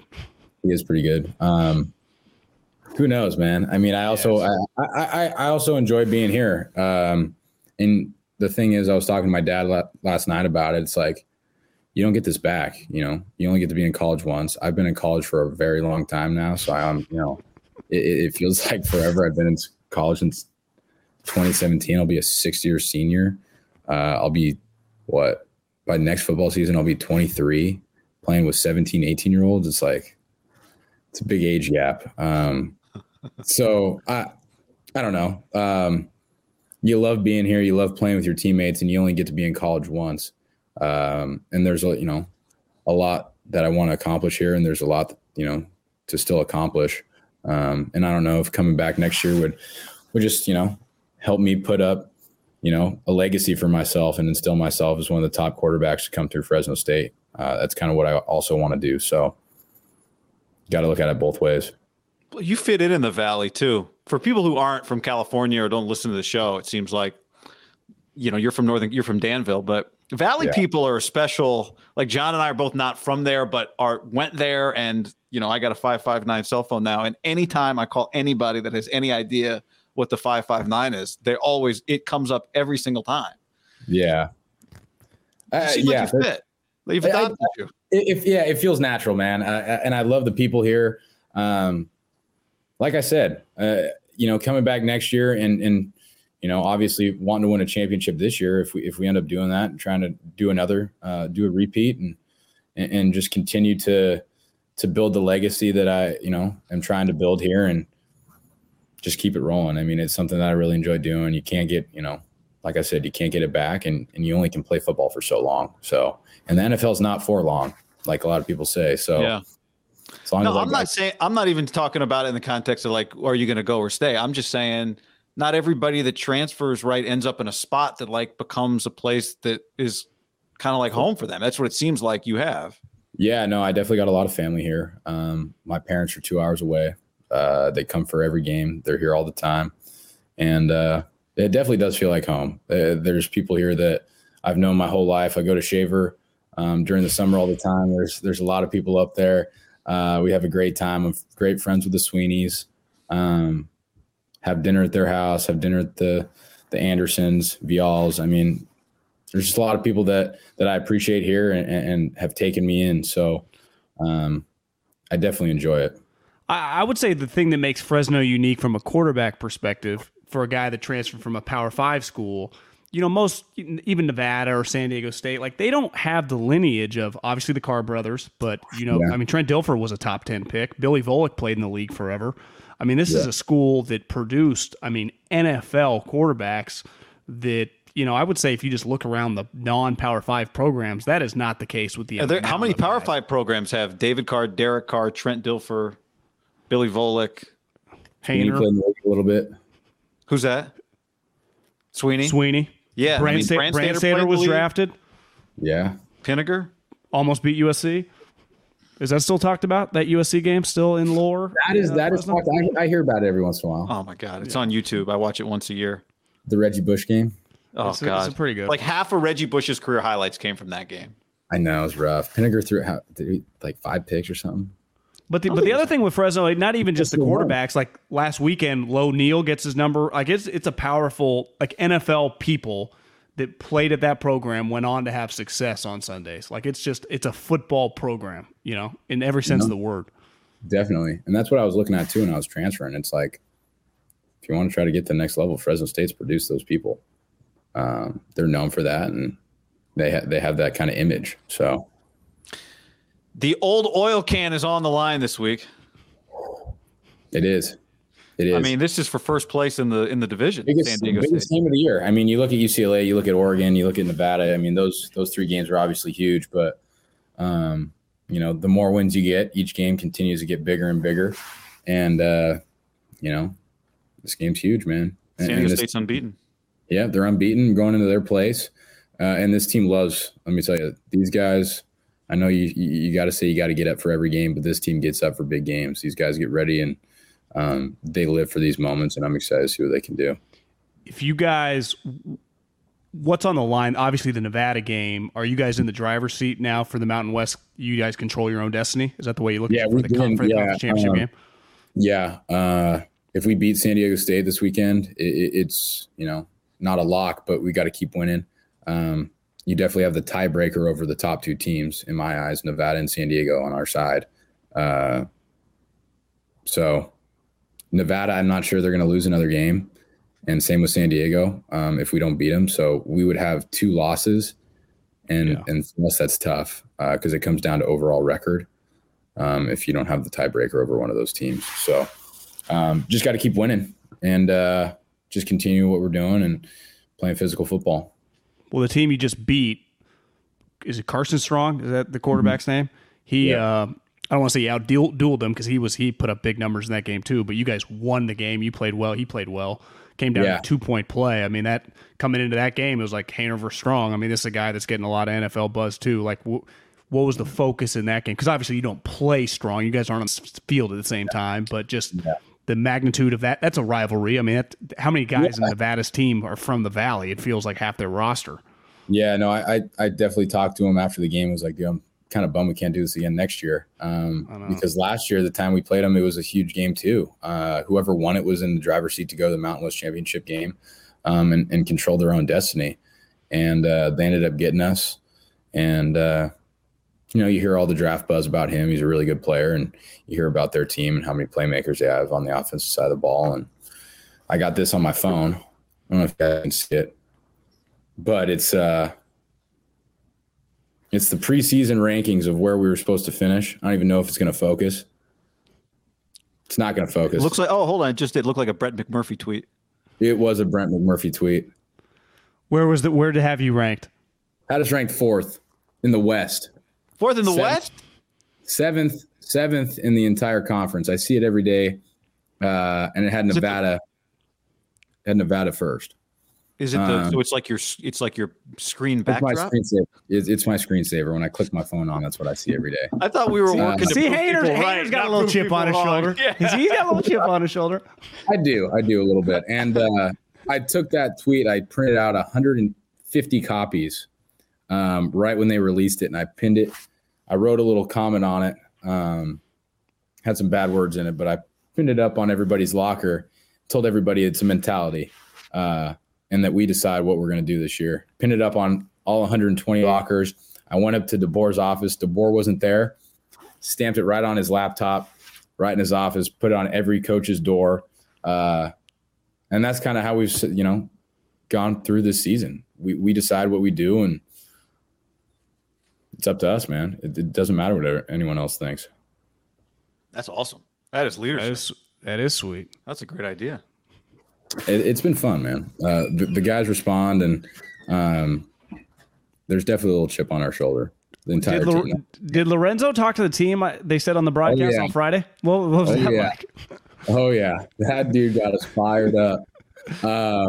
He basically just told us this little story. It went talked about a little dog and a big dog, and that the little dog every day the owner walked the big dog by the cage. The little dog would run out and bark as loud as he could, and he knew the cage was locked, and he knew the big dog couldn't get him. The story goes on. The big dog looks at the little dog every day and knows that there's nothing to worry about. So he just keeps on going. One day, the owner forgot to lock the door of the little dog's cage. The little dog ran out again, started barking, but the cage opened. And this dude, let me tell you, he's screaming when he's explaining the story. And he's basically comparing us to Nevada in that way. And Nevada was a little dog. They bark, they talk, they do everything like that. We're the big dog. We don't care. We just go about our business. We do everything we need to do to win. The cage finally opened for the little dog. The little dog, big eyes open. It's like, oh shit, the cage is open. I got to fight the big dog. The big dog rips the little dog up, throws him away, does whatever. And he goes, boys, the cage is fucking open. Let's go. That's pretty sweet. I know, it was awesome. The dude was very passionate, and he was ready to roll. So got the guys fired up, and obviously worked. I got to check the details on the story, but I know it was definitely a Jim Sweeney Fresno State team, like at a Hawaii Bowl. Lo Neal might have been on the team. They're staying at a hotel where, those older hotels where the balconies of all the rooms face inside, not to the outside. And it's, 2, 3 a.m. You should ask the Sweeneys this story. And somebody's yelling, is there a dog in the house from one of the balconies? And Jim Sweeney starts barking. And the next thing you know, all the doors are open and the players are coming out. Everyone's at 2:30 a.m. in the morning. But check that story with the Sweeneys. I'll ask Bo. I'm going to see Bo this week. I'll definitely ask him. Yeah, tell him I saw Bo last weekend. Tell him Middlecoff says, what's up? He can swing it a little bit back in the day. Dude, I know. He can. I love playing golf with that guy. Definitely have a great time whenever we go out on the course. How much golf are you playing during season? I haven't played at all. No, that's a lie. I played during the bye week once at San Joaquin. And I haven't picked a club up since. I wish I could, but I don't have time. Have you already? What'd you shoot? A rusty 76. No, I only played 9. I shot like 37 on the front, and we stopped. It was whatever. We definitely, when I have time in the summer, I definitely love to play. When I first got here, I showed up and Bo had heard that I played golf or whatever, and I show up. I swear I hadn't been playing, and I just start playing every day with these guys because I was ineligible, and I was a +3 shooting 66 consistently. And these guys are like, dude, why does it say your handicap's a 3? You're a +3, and I'm shooting 66. They're giving me all these strokes, and I'm just taking all their money. It was awesome though. Have you already peaked at San Diego State? Yes, I have. Watched them last night for an hour and a half, and then I went in this morning at about 8:30 and watched. What game did I watch? Watched our New Mexico State game. So, when you first watch an opponent before you get the game plan and stuff, what's your go? What are you looking for? You just watch overview? Or you watch something specific? Yeah. So on Sunday night, I just like to breeze through a couple games, kind of see how they play, what their mentality is like, and see their base structure. And I've seen their base structure before because we played New Mexico last year, and they had, obviously Rocky was their DC, and they do the same scheme. They came after you in that game.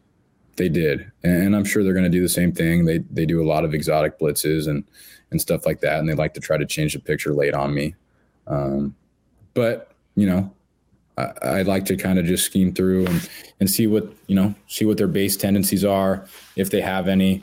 see what their their main coverage shell is, what they get into, how much man they're playing, because that's a big thing for us. Obviously, getting in and out of checks on third downs and how much pressure they bring on third down is a big thing for us too. So just kind of seeing what they do, seeing how their players are, see what kind of personnel they have, and see who we want to attack. So I'd imagine you guys get the game plan tomorrow. We're recording this on Monday, so you meet the coaches on Tuesday. Are you going back and forth with the OC, some of the position coaches today, like just texting and stuff, Peyton Manning style, Or I went in this morning and went over the whole scouting report. We got that today. I got to do a personnel sheet tonight on them and talk about their fronts, talk about their main pressures, talk about their personnel, things like that. And then this morning I met with Grubb, talked about, our scheme, our run game scheme, what we like, what he likes, what worked in the past, and, some of the base checks that he's thinking on normal downs for us to get in and out of, and stuff that I see, what I like, and just kind of pick my brain off of what I saw in the first couple games. Jake, go get him. Can't wait, man. Big win. It's great talking to you, man. Just keep it rolling. Thanks for having me on, guys. No, it was awesome. We're excited about it. Team's ready to go, and got to bring another championship back, man. That's what we're trying to do. Go Dogs. Yeah. Go Dogs, baby. Thanks, Go Jake. Dogs. Thanks, guys. Butcherbox.com/ham and another special deal. Free for a year. You get salmon, chicken breast, or steak tips in every order for a year, plus an additional $20 off right now at butcherbox.com/ham. Been telling you about it for years. Been eating it for years on a regular basis. Easily find high quality meat and seafood you can trust. 100% grass-fed beef, free-range organic chicken, pork raised crate-free and wild-caught seafood. Always be prepared with meat in the freezer when you get butcherbox.com/ham delivered right to your doorstep with free shipping. ButcherBox is offering you free for a year plus an additional $20 off either salmon, chicken breast, or steak tips in every order for free. Sign up today at butcherbox.com/ham and use the code HAM to choose your free offer for a year plus get $20 off your first order. Prize Picks is America's #1 fantasy sports app because it's the easiest and most exciting way to get in on the action. While you watch your favorite players in sports, you just pick more or less on 2 or more player stats, and then the fun is on. Prize Picks has something for every sports fan, from basketball to hockey to League of Legends and everything in between. It's really simple to play. You make your picks, submit an entry in less than 60 seconds. I'll do it at halftime of a basketball game, and I also have some season-long more or less picks on MLB homers. You may remember I've got less on Ohtani homers this year. We'll see. And at halftime of your next NBA blowout game, just jump on and go, Steph Curry more than 11 points in the second half. It'll change the game for you. Download the Prize Picks app and use the code HAM50 for a first deposit match of up to $100. That's HAM50 for a first deposit match of up to $100. Prize Picks, pick more, pick less. It's that easy. What's up, everybody? It's your old friend, John Middlecoff. I'm here to tell you about our friends at Game Time. Here's what I need you to do. Go to your smartphone, download a little app called Game Time. Baseball season's in full swing. Oracle Park. Been there a million times. Never doesn't live up to the hype. Go get yourself some garlic fries, a brewski, maybe some ice cream. They have very good Ghirardelli ice cream there. And when you do that, promo code HAM. So download the Game Time app. Your first pair of tickets, promo code HAM, H-A-M, save $20. The A's, only going to be in the Bay Area for the rest of this season. You probably can basically go for free. Just buy a pair of tickets to any baseball game. They also have comedy shows if you want to check one of those out, or concerts.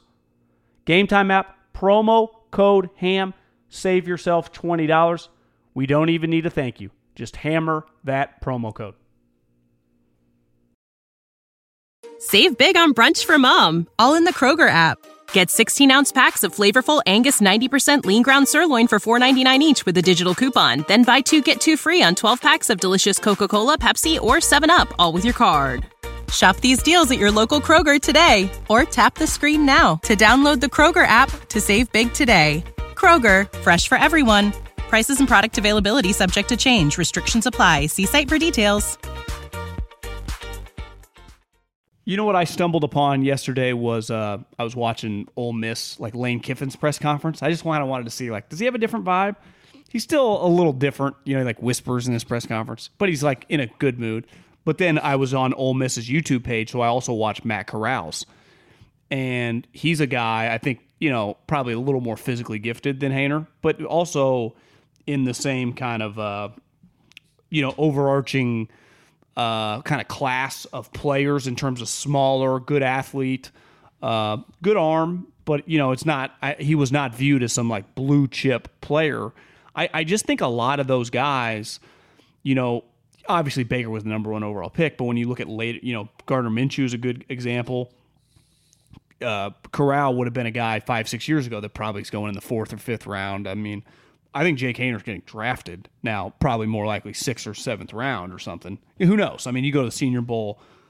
I think a huge question mark with this class. I saw Mel Kiper put out his top 5 players today. Not one quarterback, and there shouldn't be a quarterback. Who do you have? Kayvon, Drake London, Drake Jackson. No, Notre Dame safety Hamilton. He had an Alabama offensive lineman. I mean, it was just 5 position players. Kayvon was number 1, and then just kind of like I don't think many people Mel doesn't necessarily care. Like I don't think people view Drake London as a top 5 pick. Like I think he's more like a top 20 pick. Yeah, where did Crabtree go? Like 11 or 12. 9, yeah, okay. 7, 8, 9, yeah, somewhere like 9, 10. You know, I heard that as a comp from somebody. I don't know. It was interesting. I think Crabtree won the Biletnikoff Award. This guy, John, is getting targeted 20 times a game. Crabtree won it twice. Crabtree's one of the greatest college players ever. This guy is getting targeted like 20 times a game. Defenses know what's going to him. He's catching like 17 of 20 balls. I mean, it's crazy. If Crabtree had his entire career, those 2 years that he had with Derek for 10 years, don't you think we'd view Mike Crabtree as a lot different? Like, he was a really, really good pro. If he had just been like 75 and, you know, 1,000 and yeah, and he was a really good pro. But yeah, you're right. If he'd done it maybe all in one place, it felt like he'd only done like 3 or 4 good years instead of like, and he played 9, 10 years, right? Instead of when you draft a guy that high, you're hoping for, right? I mean, a great career. I'm trying to think of like Devontae was a 2nd round pick, but you know what I mean. Keenan Allen, like you want one of those guys' careers. Yeah, he went 10th overall. He had the Achilles, and you'd say he really had like I don't know how long, like a 1, 2, 3, 4, 5. He had like how many prime years did he have? Well, I mean, he caught 89 balls in like year 1, 2, 3, 4, 5, 6, 7, 8. So that's pretty good. I mean, he was 1,000-yard receiver in year 8. Yeah. Yeah. He was 1,000-yard receiver twice, caught 80-plus balls 3 times. Yeah. Underwhelming for where he was picked. Now, he got to a team that had a weird quarterback situation, right? Felt like he hit his stride when he got to the Raiders. Is that fair? Like when you're looking at his stats, like his 2 best years with the Raiders? No. Well, I mean, he had a really good year with the Niners, and then got hurt. Yeah, I mean, he was coming off his big year with the Niners.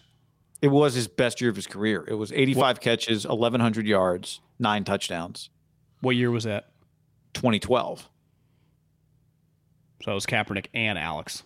It's like a combo of them both. That was Super Bowl year. Yeah. I mean, maybe if he catches that ball. So you're right. So it's like maybe the Achilles derailed his career for a little bit. He might have just had like a 6-year stretch of just really good. Right? I think he would have because 13 he hurts the Achilles. 14 he comes back, right, is not 100%, catches 68 balls though. Has a pretty good year. Plays all 16 games.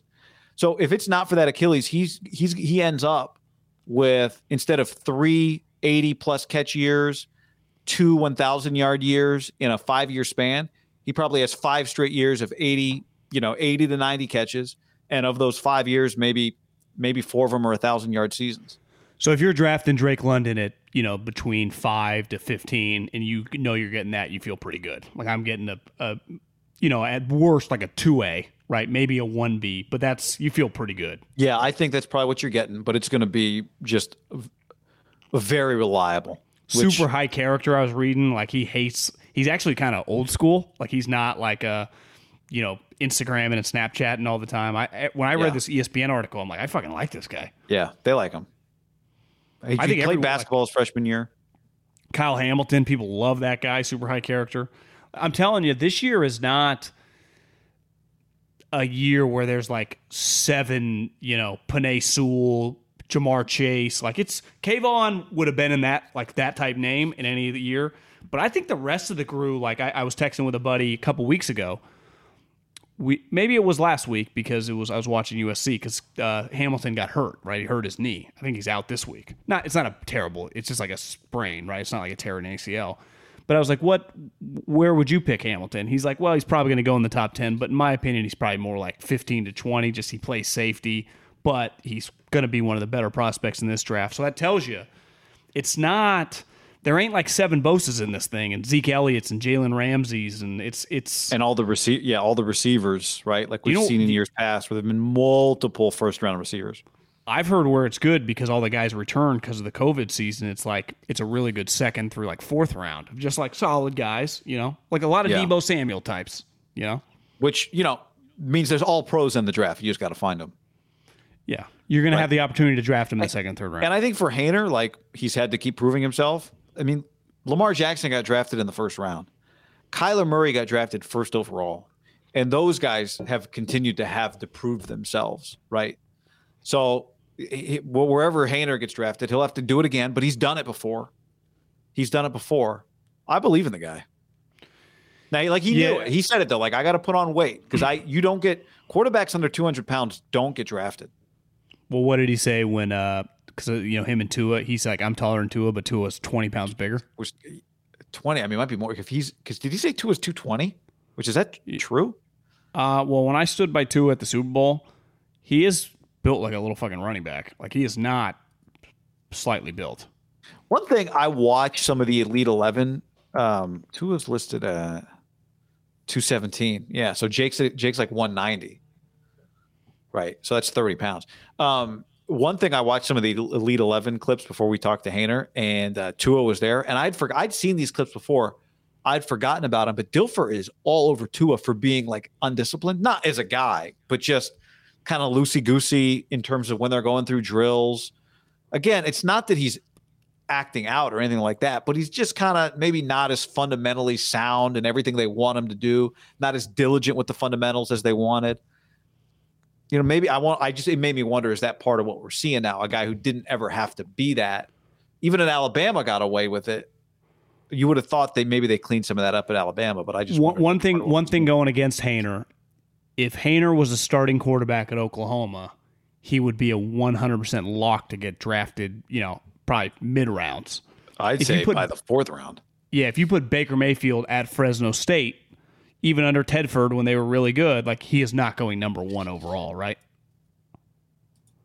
Speaks to Tua and Mac. Like Tua and Mac, you put Tua at Fresno State or Boise State or whatever, he's not going 5th in the draft. You do benefit. It's weird because like hype ultimately does not determine a GM's pick, but it does influence the owner and the narrative around the player and just where you don't think it influences a GM's pick? Well, I mean, it does just because like Tua's like the top quarterback, but if I had put Tua at San Diego State, he probably wouldn't be talked about like that. So it just if Joe Burrow had his year at Louisville. Yeah, well, look at Teddy. You look at UCF. Not Teddy. Yeah, if Burrow Teddy had Lamar, the LSU year at UCF, is he the number 1 overall pick? Actually, let me get. You might. Bortles went 3rd. Yeah. I mean, if Burrow does what he did at UCF and Herbert's at LSU, who goes 1? Yeah.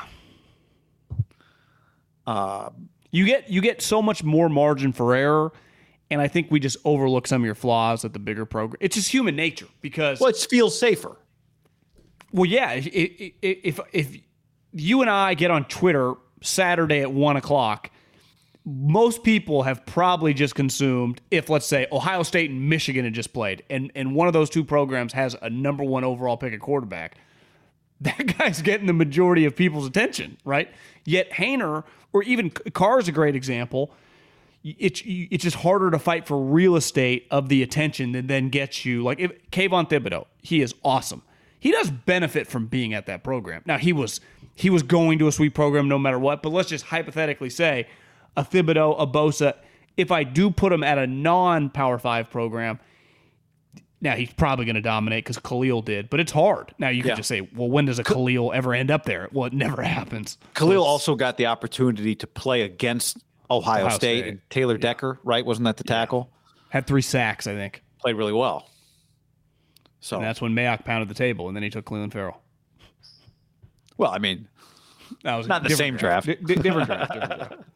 But I do think a lot of people saw that. Well, Mack knows his defenders. Yeah, well, but it was at a time when Khalil Mack was not the obvious pick. If he'd played at Ohio State, everyone like he went really high. So it's not like he got overlooked. But if I ever could talk to Mayock, I'd say that statement you made was that would have been like someone in his stature pounding the table for Herbert over Tua. And no one was doing it, right? Yeah. Like a Mayock, a DJ, like, you got to do this. Because he was adamant, right? He was. It was like, I would not take Clowney. I would take this guy. I do not remember. I mean, even me and you probably loosely did it. Like, Herbert's bigger or stronger. But no one was like, you cannot take Tua Tagovailoa. And now it's like, everyone's out on him.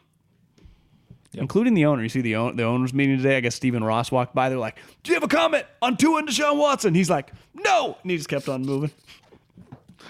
Nor should he. If would he do Harbaugh again? No. Okay. Good pod, John. Thanks for hanging with us, everybody. We'll have plenty more to talk about when we go live again on Thursday for the podcast, as well as our lock of the week.